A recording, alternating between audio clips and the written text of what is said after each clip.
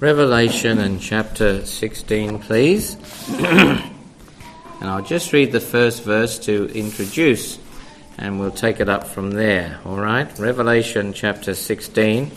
And I heard a great voice out of the temple, saying to the seven angels, "Go your ways, pour out the vials or the bowls of the wrath of God upon the earth." Now from this chapter 16, through to chapter 20, we are now moving into pictures of finality, pictures of final blessing and pictures of final judgment. Now, chapter 15 really prepared us for this because it started, you remember, with a picture of wonderful blessing. You saw the redeemed singing the songs of Moses and of the Lamb, and they're in the very presence of God, and they're on the crystal sea. They're in the fullness of glory and of the triumph of God as they've overcome, and safe at last, they're in the glory, and they're singing the praises of him who died. And they are singing of their redemption, and they are glorifying God. Lovely picture of blessing that awaits us in the future. Picture of blessing. That was from verses 1 down to verse 4. Then from verse 5 to verse 8, you remember, there was a different picture. It was a picture of impending judgment, blessing and judgment. You remember the temple that was opened, and it was filled with smoke, and it's a picture we saw of God coming out in all his suffocating holiness and wrath to execute judgment upon sinful man and a sinful world. We saw how he ordered all his angels. There's 7 of them coming out of that temple, and they are clothed in white and their golden sashes, and you can see them there as solemnly they come out in procession. They're not smiling exactly. They're certainly not singing. And that angel from the very presence of God, right by the throne, comes out and gives them the 7 bowls of judgment. You can just get the picture of it all. White, gold, 7 solemn bowls full of the wrath of God. And you see there's a picture on the one hand of blessing, and there's a picture on the other hand of impending judgment. Now that's what we're going to have from chapter 16 onwards. Just to give you the structure of 16 to 20, because it's helpful in reading books to know the general pattern, the trend of where we are going. Often it's like, following the instructions in the car as to trying to get somewhere. They tell you turn left, turn right, turn left, turn right. But if you stand in the middle of it all, you think, well, where am I going and where am I at the moment? Whereas if you can stand back and look at the overall route, you've got a much better picture. Now that's what we do here, all right? In chapter 16 through to chapter 20. What you've got here is a structure. Firstly, we're looking at judgment, because that's what we're at in chapter 16. And in chapter 16 itself, it's a picture, an overall picture of the overall judgment of God upon a sinful world. It's a picture of chaos and cosmic chaos, disarray, confusion, dreadful suffering, the unbeliever under the hand of God in judgment in the coming day. That's chapter 16. When you get to chapter 17 and chapter 18, it's more a picture of God coming out in judgment on the system of evil that has been operating, binding men together in opposition against God. It's the system of evil that's exposed, and God comes down in terrible judgment on Babylon. Remember? Babylon. That systematized evil society that is so intertwined and interwoven and interdependent, but all with the same aim, empowered by the same demon, by the same devil, for the same reason as opposition against God. Babylon, right?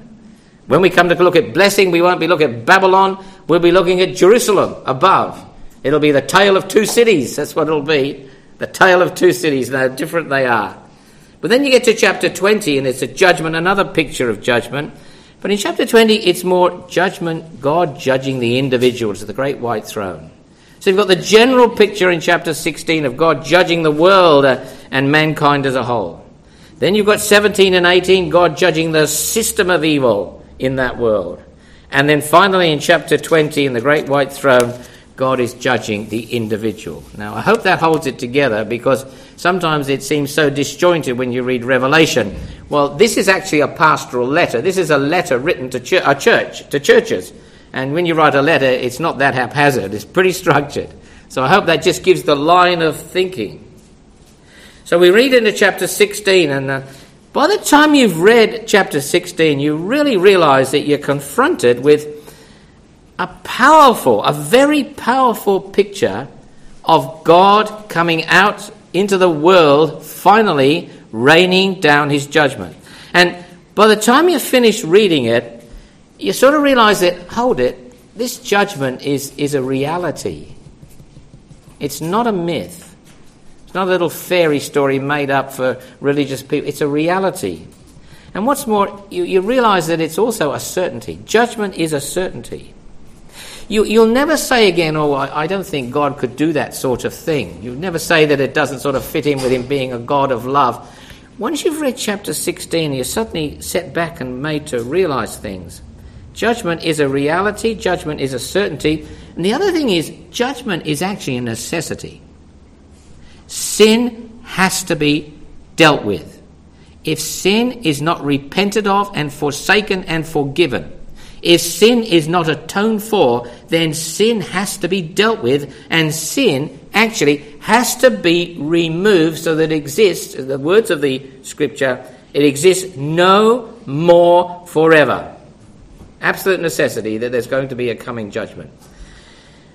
I mean, do you really think that this blatant rejection of God, this blatant rebellion against God will actually go unpunished? Could you really think that?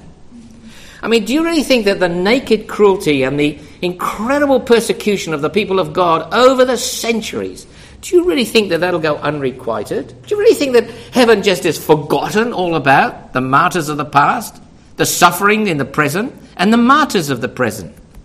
Do you really think that God will not punish a blatant, sinful rebellion against himself, that he will not requite at the hands of those who've afflicted it the death of the martyrs and the blood of the saints and the persecution of his people?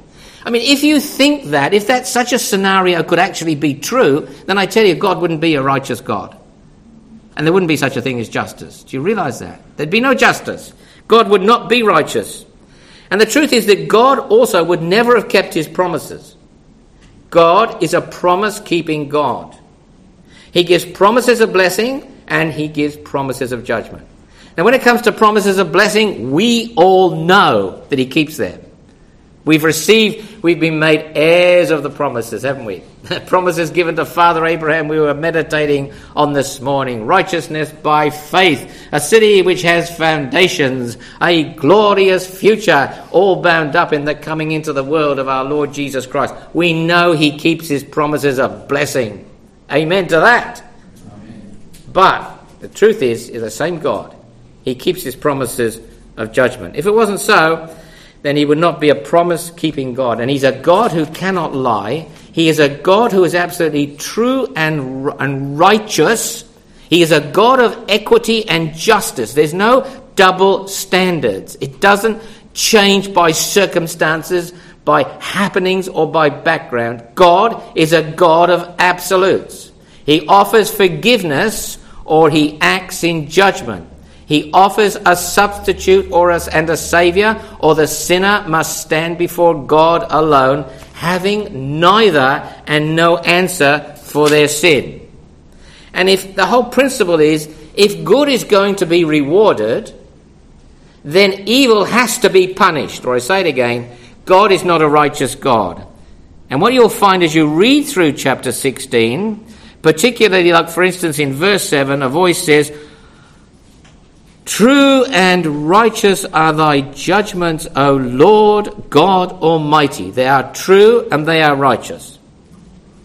Now, before I actually start to read the chapter, let me just bring in a few thoughts till we have a better understanding of the wrath of God as revealed here in this part of the book of Revelation. The wrath which God will show in a day to come. The fullness of his wrath, which is undiluted. And it's pictured in those 7 bowls filled to the brim, and there's not one bit of wrath that's missing out of the bowls that those angels are carrying. It's a fearful thing. The judgment and wrath of God is firstly punitive. That is, it's actual punishment. It's not reformative. It's not with a view to, reforming the individuals so that they learn more acceptable behaviour. That's not what this is all about. This is actually not even as a deterrent for others. What we're looking at here is pure punishment for sin. It's hard for us to grasp that today because we don't have that idea of punishment any longer. Indeed, it seems wrong to be punishing people. You're oppressing them, or you're being unjust, or you're being unfair, or you're not considering their weaknesses. Now, that's not where we're at here. We're at here punitive punishment for sin. Now, what you've got in here in Revelation for wrath is even more than we've already seen of the wrath of God revealed now, here and now. There is such a thing. God is acting in wrath even here and now upon sinful man. Romans chapter 1 makes that very clear. The wrath of God is revealed from heaven against all ungodliness and unrighteousness of men. Man says, I will have no God. Man says, I will not keep his law. God says, I am revealing to you, letting you know that you are right now under my wrath. You say, well, how does that work? Well, you see, Romans 1 explains it very clearly, because it says when humankind deliberately reject God, the Creator, when there is clear evidence of his existence, of his power and his Godhead, when they reject God, their Creator, and they make another God or make themselves into God, right? Make themselves to be their own God, then God gives them over. He removes restraint. And it says he gives them up to uncleanness. In other words, he gives them to have what they want and then to suffer the consequences. And that's the society in which we're living today. You can see things have changed so dramatically. As the Western world has turned away from the God that they once acknowledged, even if it was only lip service acknowledgement, if it was only just sort of a token acknowledgement, they nevertheless acknowledged right and wrong, and they acknowledged God as Creator. Gone, they said, we want it no more. Well, says God, I'll let you have what you want instead. You want your own God. You want to be your own self-gods. Then the consequences of that, you will live your life in a society without me and with the consequences of your own behaviour. That's God giving them up to what? It says he gave them over to uncleanness, to practice things without any sense of restraint. He gives them up to vile affections, you see. Males with males working shame and receiving within themselves the consequences that are due from that behaviour. And he gives them up to a reprobate mind. He said, you won't have me in your knowledge. It says that. They preferred not to have God in their knowledge, so he gives them up to a reprobate mind. He said, you won't have me? Well, in my wrath, I'll let you work things out from yourself, and you'll have a mind that's twisted. A mind that can't think right. It can't see good and evil. It doesn't have any understanding. You can't see the beginning from the end, and you don't even know where you're going, but you're going to live like that. You can see that today. Look at the chaos we're in. Have you ever seen the Western world in the chaos that it's in today? I don't just mean Queensland. I don't just mean Australia. I mean the Western world in turmoil. Everybody's got their own idea because they're all thinking with a reprobate mind. They've got no absolutes to go by, no railway lines, no reference point. And God stands back and said, you left me out of your equation. Therefore, what you've got is a reprobate mind, a mind that is confused with evil and has no standards, no boundaries, no railway lines to go by. And this is what they wanted. He said, this is what you've chosen. You have rejected me. So right now you will suffer the consequences of such a choice. And that's the society we have. And if you read Romans 1, that's the whole point of verse 29 to the end. It describes the society that we live in today. And it's a society of despair, of filth, of greed, of hate, of murder, of bitterness, of anger. And the best they can do to get any kind of satisfaction is to have fellow delight in those who behave the same way as they do. And in an orgy of evil and wickedness, they shake their fists in the face of God and say, we'll live like this. God says, I'll let you, and you'll die like this. And when you die like this, you'll be judged because of this. There will be punishment, for the sin is deliberate. So that's God, as it were, allowing things to take a certain course and locking people into the choice that they have made and holding them accountable for the rejection of himself which they made and in the desire to choose their own way. Right? Almost, I speak carefully here, almost a passive outcome, if you get what I mean. It's a bit like, there it is in John 3:36 again. He that believeth not shall not see life, but the wrath of God abides on him. Now that's not referring straight off to what's going to happen in the future for the Christ rejecter. It abides on him now. It means the unbeliever, he that believeth not, it's a clear action of will where you believe not. The wrath of God abides on them in the sense that they will now live their life without God, without hope, without meaning, without direction, without resolution, and without understanding. And when they come to die, they won't know how to do it. Now you say, yeah, that's all right, so what? No, not so what. Have you ever thought what it must be like to live your life without the Lord? Have you ever thought about that? Look, I spent 45 years working very closely with people, families, individuals, through their happinesses, their tragedies, their chaos, and their confusion. And many a time you just stare at them and think, I don't know how you cope without the Lord. The fact is they don't cope without the Lord. You try sitting at the deathbed with a family all around you and a loved one's going into the glory. No, they're not. They're going into the awfulness of as unforgiven sinners into a Christless eternity. And everybody's tragically upset. What can you say? What comfort do they have? What answers do they have? I mean, Claire's come home this week telling us dreadful stories about the happenings in the children's hospital. About a mother who loses her baby. And she's out of her mind. She's literally beyond herself with tears and grief and screaming, my baby, where is my baby? Bring me back my baby. And she's back the next day, wandering through the wards, screaming out the same thing. Why? The poor woman, she has no answer. Thank God that little baby's with the Lord. Thank God for that. But she doesn't know that, you see. And that's what it means. The wrath of God is abiding on those who believe not.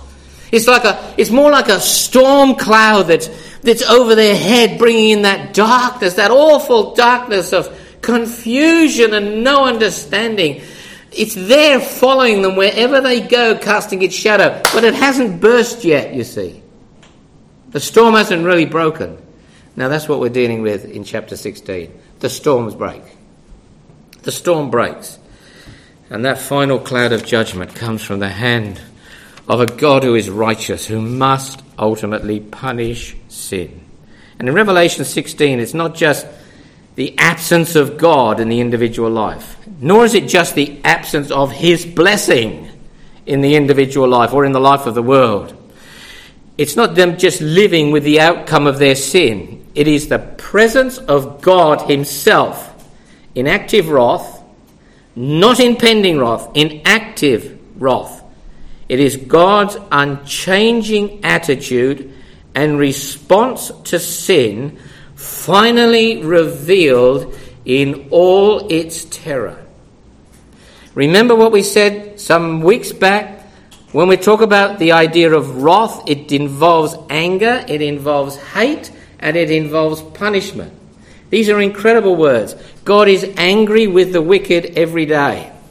It says in Psalm 45 and in Hebrews 2, he loves righteousness and he hates iniquity. Hate is an inward passion which most of us as human beings are not capable really of handling or coping with, unless you hate sin, which is the bit we don't get very well these days. That's right, that's righteous, that's hatred in that way is righteous. But shall I say, an emotion, if you will, that can drive you to dreadful things, but God has it in his perfection. And it's part of his wrath. As finally his fixed, unchanging attitude to sin comes out in all its fullness and in its reality. A constancy of fury, judgment, penalty coming down from God. Are you getting the picture? A constancy of fury, judgment, penalty coming down from God. So when John wants to put it in pictorial form, he uses things like heat, you see. Heat is something that is coming out in fury, in strength. He uses pictures of hail, something coming down in strength. As a matter of fact, the hailstones in chapter 16, they actually weigh a talent, which is, would you believe it, 59.6 kilograms. Now, a bag of cement's only 40 pounds, isn't it? Whatever that is. 59.6 kilograms in one hailstone. So you get the idea of what is coming down. And you get the fury of heat scorching in chapter 16, where the heat is something that's coming out. And then you get the earthquake where something is rising up from below. Powerful forces. Powerful pictures to portray the meaning of the wrath of God in the fury of judgment and penalty coming out finally in that day to come. This is what God thinks of sin. This is how God judges sin. And if you can grasp that, you will understand something of his mercy, that right now he withholds that judgment in order that all men might be saved and come to a knowledge of the truth. That's the wonder of the gospel of God, the blessed gospel of God. Now, with all that in mind, you get the picture in the background. And you know now where you're sort of going. We're looking at the general judgment on the earth and upon the unbeliever. Then we're looking at the judgment particularly upon the systematized evil that makes the whole of society as evil as it is and its corruption. Then on the judgment of the individual at the great white throne. But here now in chapter 16 we read. Go to verse 2, please. We'll go through verse by verse and just comment fairly briefly just on what each verse seems to bring up in its principle. All right? What does it say in verse 2? And the first, this is the first of those angels. Now just get the picture in your mind of there's 7 of them all in a line, right? They're standing solemnly with their bowls, each one full of the wrath of God. One by one they move out and they pour it from above onto a sinful world. And the first went, and he poured out his bowl upon the earth.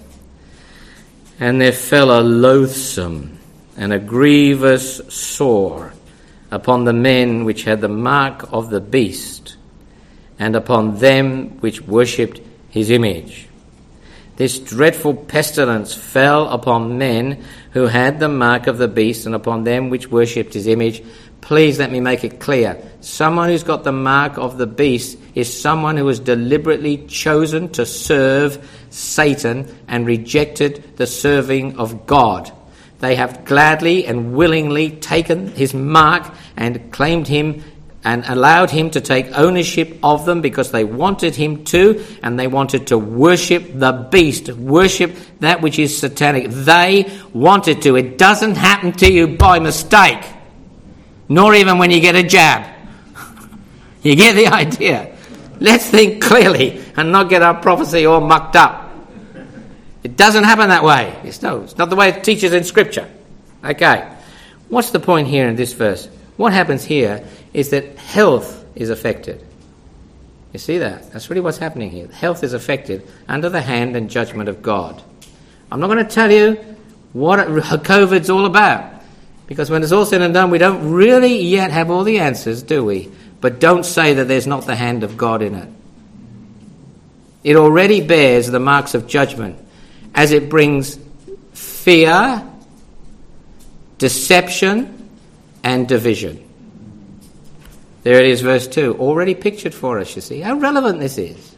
We see the coming events casting their shadows before. There's something worse ahead. Then we go to verse 3 and to verse 4. The second angel poured out his bowl upon the sea. It became as the blood of a dead man. I think that's a dreadful picture. I mean, I'm used to blood. It's sort of red, cheerful stuff, actually. But the blood of a dead man, that's dark, that's cold, literally. And it really is dark and a loathsome-looking thing. It scarcely moves, you know. Red blood pumps and runs. The blood of a dead man just seeps. And it's cold. Whoa. The sea's like that. And every living soul dies in the sea. And then the third angel poured out his vial upon the rivers and the fountains of water, all the fresh water, and they became as blood. You can see what's going on. Can you imagine what they call the environmental disaster of every living creature in the sea dead? This isn't man-made either. You want to talk about environmental disasters, just about every living creature in the sea is dead. It's not man-made, nor can it be remedied by man. This is the very hand of God. And he says that I heard the angel of the waters say. Now, who's in control of the sea? Who's in control of the rivers and the springs of water? Who is in control? God has clearly put an angel, as it were, taking that responsibility. They're one of his messengers. They're his servants. And they're part of holding up creation and continuing its operation. God did not just create the world, give a few laws of natural science, and then walk away and leave it to, like a clock, to tick off by itself. And when it goes wrong, it goes wrong. No, the maker is the sustainer of the universe. And you see, you get this already brought into you here in some sort of pictorial way to give you some understanding. The angel of the waters says, thou art righteous. There it is. You're right, he says. You are right. O Lord, which art and wast and shalt be, because thou hast judged thus. You are right to do what you are doing, because you are a righteous Lord. And he says, the one who art and wast and shalt be. In other words, he was righteous, he is righteous, he always will be righteous. The unchanging God is a God of unchanging righteousness, just as back in the days of Abraham, when who believed God and he counted it to him for righteousness. God righteously accredited to Abraham the righteousness of that in which he had believed, which of course was Christ, for he saw him, he said he rejoiced to see my day, and he saw and it was glad. So God is not changed. And the angel of the waters acknowledges that fact, that in the very way in which he's judging, it's right. For they have shed the blood of saints and prophets, given them blood to drink, he says, for they are worthy. This is what they deserve. This punishment fits the crime. This is perfect justice. This is perfect equity, right? It's not the using of a law and producing a bad result where you think that's not fair. There's a lot of that in the law today. Man adjudicates and produces situation which may be according to the law and produce punishment, but sometimes it's plain not really fair. Equity means fairness. And that's exactly what the angel of the waters is attesting to. A righteous God who is perfectly just, and he acts in absolute equity, completely fair. They did this to your people. You have returned upon them the same kind of payment. Verse 7. I heard another voice out of the altar. You see that? Affirming the angel of the waters. Even so, Lord God Almighty, true and righteous are thy judgment. The God of almightiness. He too, who is the God who continues to be what he ever will be. The God who is, who was, and is to come. The righteous God, true and righteous, are thy judgment. Now just notice as we pass that this is the first voice. You notice the first voice which was up there in verse 1, it came out of the temple. All right? The second voice now that speaks, and this one comes out of the altar. And we said it came out of the temple because it's the very presence of God. It's it's in view here. It's right into the very holiest of God. And what was in that temple? You remember what was in that temple? There wasn't any priest in there. He couldn't go in with a sacrifice, but the law was in there. And so there comes out from the voice from the presence of where the law is standing unanswered, with no sacrifice, with no priest, spelling out condemnation and punishment and judgment for sin. The voice comes from the law, where the law is, you see. And now the voice comes from the altar. Now normally you go to the altar, and what do you find? You find forgiveness at the altar, don't you? The priest would go and he'd bring a sacrifice, he'd put it on the altar, and sin was forgiven. But there's a voice coming from the altar. Why? Well, there's no priest in there. Remember the smoke? The suffocating holiness of God and his wrath? No man could enter, not even a priest. And so the altar's standing there with its fire of judgment burning, waiting for a sacrifice. But the lamb is not in the possession of the sinner who has taken the mark of the beast and turned and worshipped that image. They've rejected the lamb. So the altar is crying out, not in mercy. The altar is crying out for judgment. For there is no sacrifice for sin. There is no lamb that was slain. There is no substitute, and mankind has no salvation. Don't you thank God that we understood the truth of that altar? I couldn't help but think of a lovely hymn this morning when I woke early, because I only woke up to the fact I was preaching today, late yesterday. And I thought of this hymn. It was about 5:30. I've been at the altar. I've witnessed the lamb burnt holy to ashes for me, and watched its sweet savour ascending on high, accepted, O Father, by thee. And lo, while I gazed at the glorious sight, a voice from above reached mine ears. By this thine iniquity's taken away, and no trace of it on thee appears. An end of thy sin has been made for thee here, by him who its penalty bore, and with blood is eternally blotted out, and I will not remember it more. It's not there, is it, in Revelation, you see? There's no sacrifice on that altar. It's just calling out, the fire's burning, and it's calling out for judgment, and there's no substitute for sin. Now let's go to the next verse. And it's in verse 8. The voice from the temple, the voice from the altar. We'll find another one later on. Verse 8, the fourth angel poured out his vial upon the sun. You see? You want to talk about global warming. You want to talk about climate change, eh? Well, now this is the ultimate global warming. And who's in control? It's not man. The same one's in control who always was in control, who always is in control, and who always will be in control. It's the Lord God Almighty. He doesn't hand over the control of things like that to puny man. I mean, we can't even start to think about the concept, let alone to control the outcomes. But God is always on the throne. He's ever in control. And it says, and the fourth angel poured out his bowl on the sun, and the power was given to the sun to scorch men with fire. And men were scorched with fire. And what did they do? What's the response? They blasphemed the name of God, which had power over these plagues. They repented not to give him glory. 1, they virtually abused God. 2, they refused to turn from their sin. 3, they refused to change their behaviour. And 4, they refused to acknowledge God. So you see, true and righteous are his judgments. He must act in judgment. It is right. It is giving what is deserved. There is no alternative, because man will not repent. Judgment is God's last work. Judgment is God's strange work, the prophet says. He means the word there is, it's his alien work.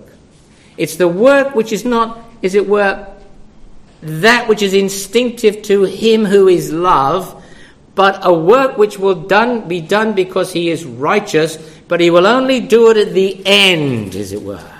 He will wait in grace for man to turn and repent. And yet even in these incredible times, the sinfulness of man comes out because they refuse to repent, they continue to blaspheme, and they will not give him glory. Verse 10, the fifth angel poured out his vial upon the seat of the beast. In other words, darkness is going to fall. God is bringing his judgment on the very source of the evil on earth. Right? The very source of it, where it's all organised.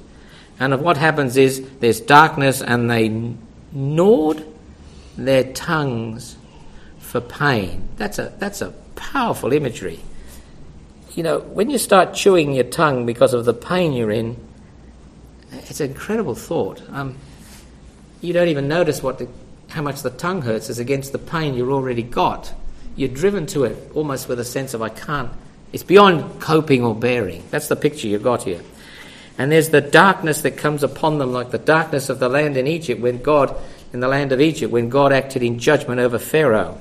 And verse 10 says, they gnawed their tongues for pain. Verse 11, they blasphemed the God of heaven because of their pains and their sores, and they repented not. There it is again.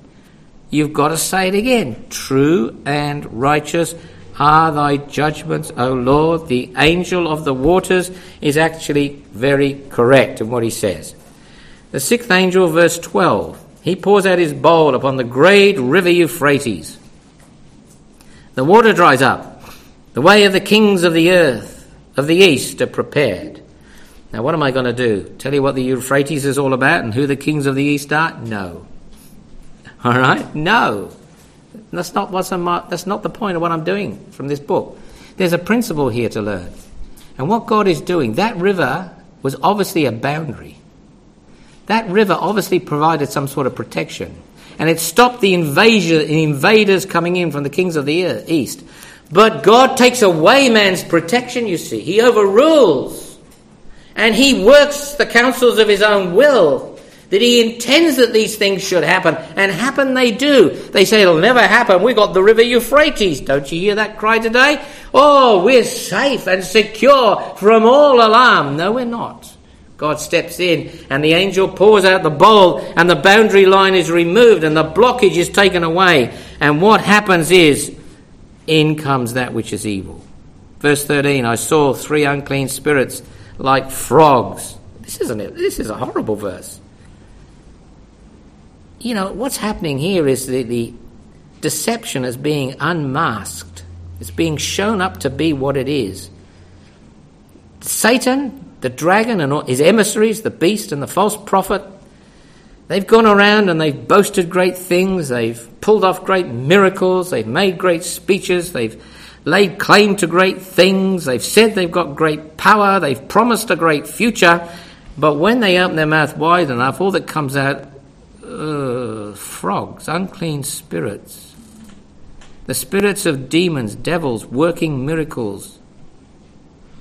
And they've gone forth, these evil representations, the claims made by these evil emissaries of Satan, the principalities of powers of darkness, the rulers of the darkness of this world, the principalities and powers of the air. They've gone to the kings of the earth in verse 14. And what they've done there is deceive them completely, the whole world, to gather them to the battle of that great day of God Almighty. You see, using that power, satanic forces motivating the kings of the earth to gather, and in that gathering to come to war. And in that great final warfare, there's the battle for ascendancy. There's a battle for supremacy. There's a battle among the kings amongst themselves even as to who is going to be the greatest of them all. And isn't that the story of the world and its kings? There's always someone wanting to be the greatest of them all. What China rattles its sword, it wants to be the greatest of us all. Russia rattled its sword, it wanted to be the greatest of them all. Germany rattled her sword, she wanted the greatest of them all. Keep going back in history. Alexander the Great, Greece wanted to be the greatest of them all. In a weird and wonderful way, when Britannia ruled the seas, they too wanted to be the greatest of them all. The evil of it was just softened a little by the influence of Christianity. And in a weird way, the America has wanted to be the greatest of them all. And what happens? The whole thing comes tumbling down. Here they are gathering together to war, and all of them are there. And each is eyeing the other off as to who really's got the best army, who's going to win this brawl and claim the victory of what they're up against. And what you've got is a battle for supremacy with one another, but a battle for supremacy over the people of God as well. You see that later on in the book.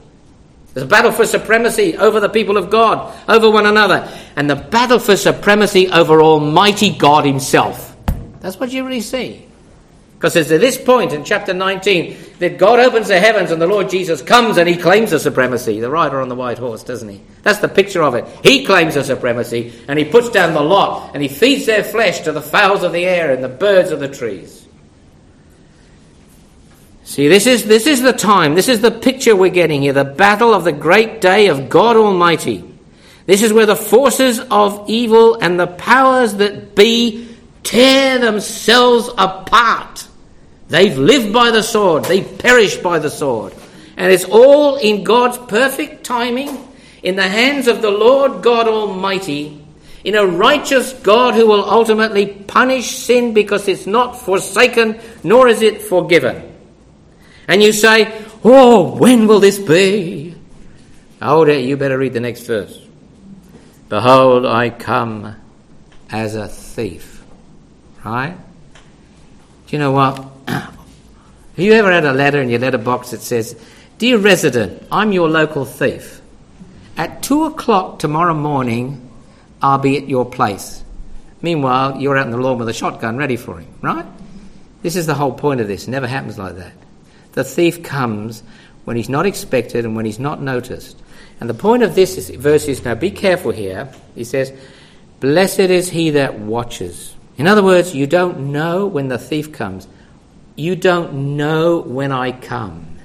Your role is to be ready when I do. If you're not ready, he said, you keep your garments on. That's the point of this. Keep yourself clothed, dressed, and ready, because otherwise you'll be caught shamefully with your clothes off, he said. That's not what it's all about.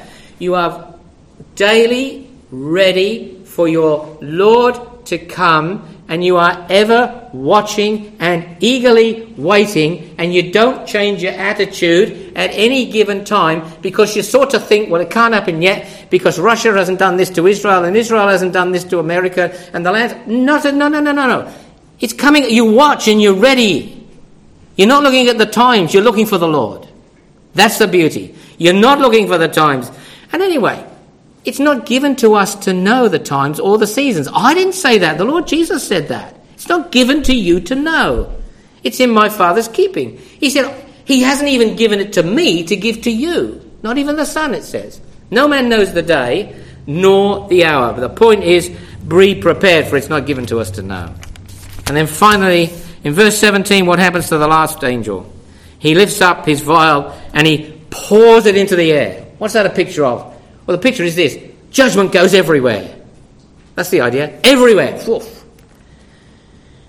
And then the voice comes out. There's not an area that's not covered. And what does it say in verse 17? And a voice comes, a great voice out of the temple of heaven from the throne. Remember, it was from the temple where the law was. Now this is a different area. It was from the altar where judgment was crying out and there was no sacrifice for sin. Now it comes from the throne, from the God who reigns, from the blessed and only potentate, from the sovereign God on the throne which is set in heaven and doesn't move. God is working out his own purposes. God is working out his own counsels. And he says it's done. There you are. Finally, the last bowl's gone. Into the air. There's no area not covered. There is no thing that escapes. There is nowhere that escapes. And there is no one that escapes. That's the point of it. The vial cast into the air. And verse 18 to 20, voices, thunderings, earthquake, mighty earthquake, city divided, Babylon falling, the cup of the wine of the fierceness of his wrath poured out, every island fled away, mountains not found, hail falling upon men, the weight of a talent. And men are still blaspheming God because of the plague of hail, for the plague thereof was exceeding great. Look at it. Health, destruction of health. Environment, absolute disaster. Climate, total upheaval. Cosmic chaos. Mountains disappearing. Islands fleeing away. Earthquakes coming up, civilization collapsing, overthrow a city, hailstones like you've never seen before. God pours out the cup of the fierceness of his wrath, the last bowl of undiluted wrath, leaving nothing behind and left, nothing restrained and held back. This is final judgment. True and righteous are thy judgments, O Lord God Almighty, because the very chapter ends with the idea that they did not repent and they blasphemed God because of the plague of hail. Truly the heart is deceitful above all things and desperately wicked, and who can know it? God is right, you know. He finally will judge every soul that knows not Christ as Saviour. Isn't it wonderful? Promises of judgment. And as a Christian, as a believer, you've got the promises of blessing. And you'll never see the judgment. Never. You'll never have the law scream out condemnation. Never. You'll never have the altar blazing with fire in front of you, demanding an answer for your sin. Never, because we've been at the altar. We've witnessed the Lamb burn wholly to ashes for me, and we've seen its sweet savour ascending on high. Accepted, O Father, by thee. Thank God for that. May our hearts take hope this morning and be blessed with the word of God. Amen. Father, as we close this morning, we have spoken on things that that are too great for us to understand, and we do pray and trust that we have not misrepresented anything, though we're aware that we have inadequately represented things. But Father, out of it all may we learn the lesson of the exceeding sinfulness of sin. May we go into the week careful, indeed even fearful, lest we should sin against thee. And we'll make it our prayer, lead us not into temptation, but deliver us from evil. For thine is the kingdom, the power and the glory, forever and ever. Amen.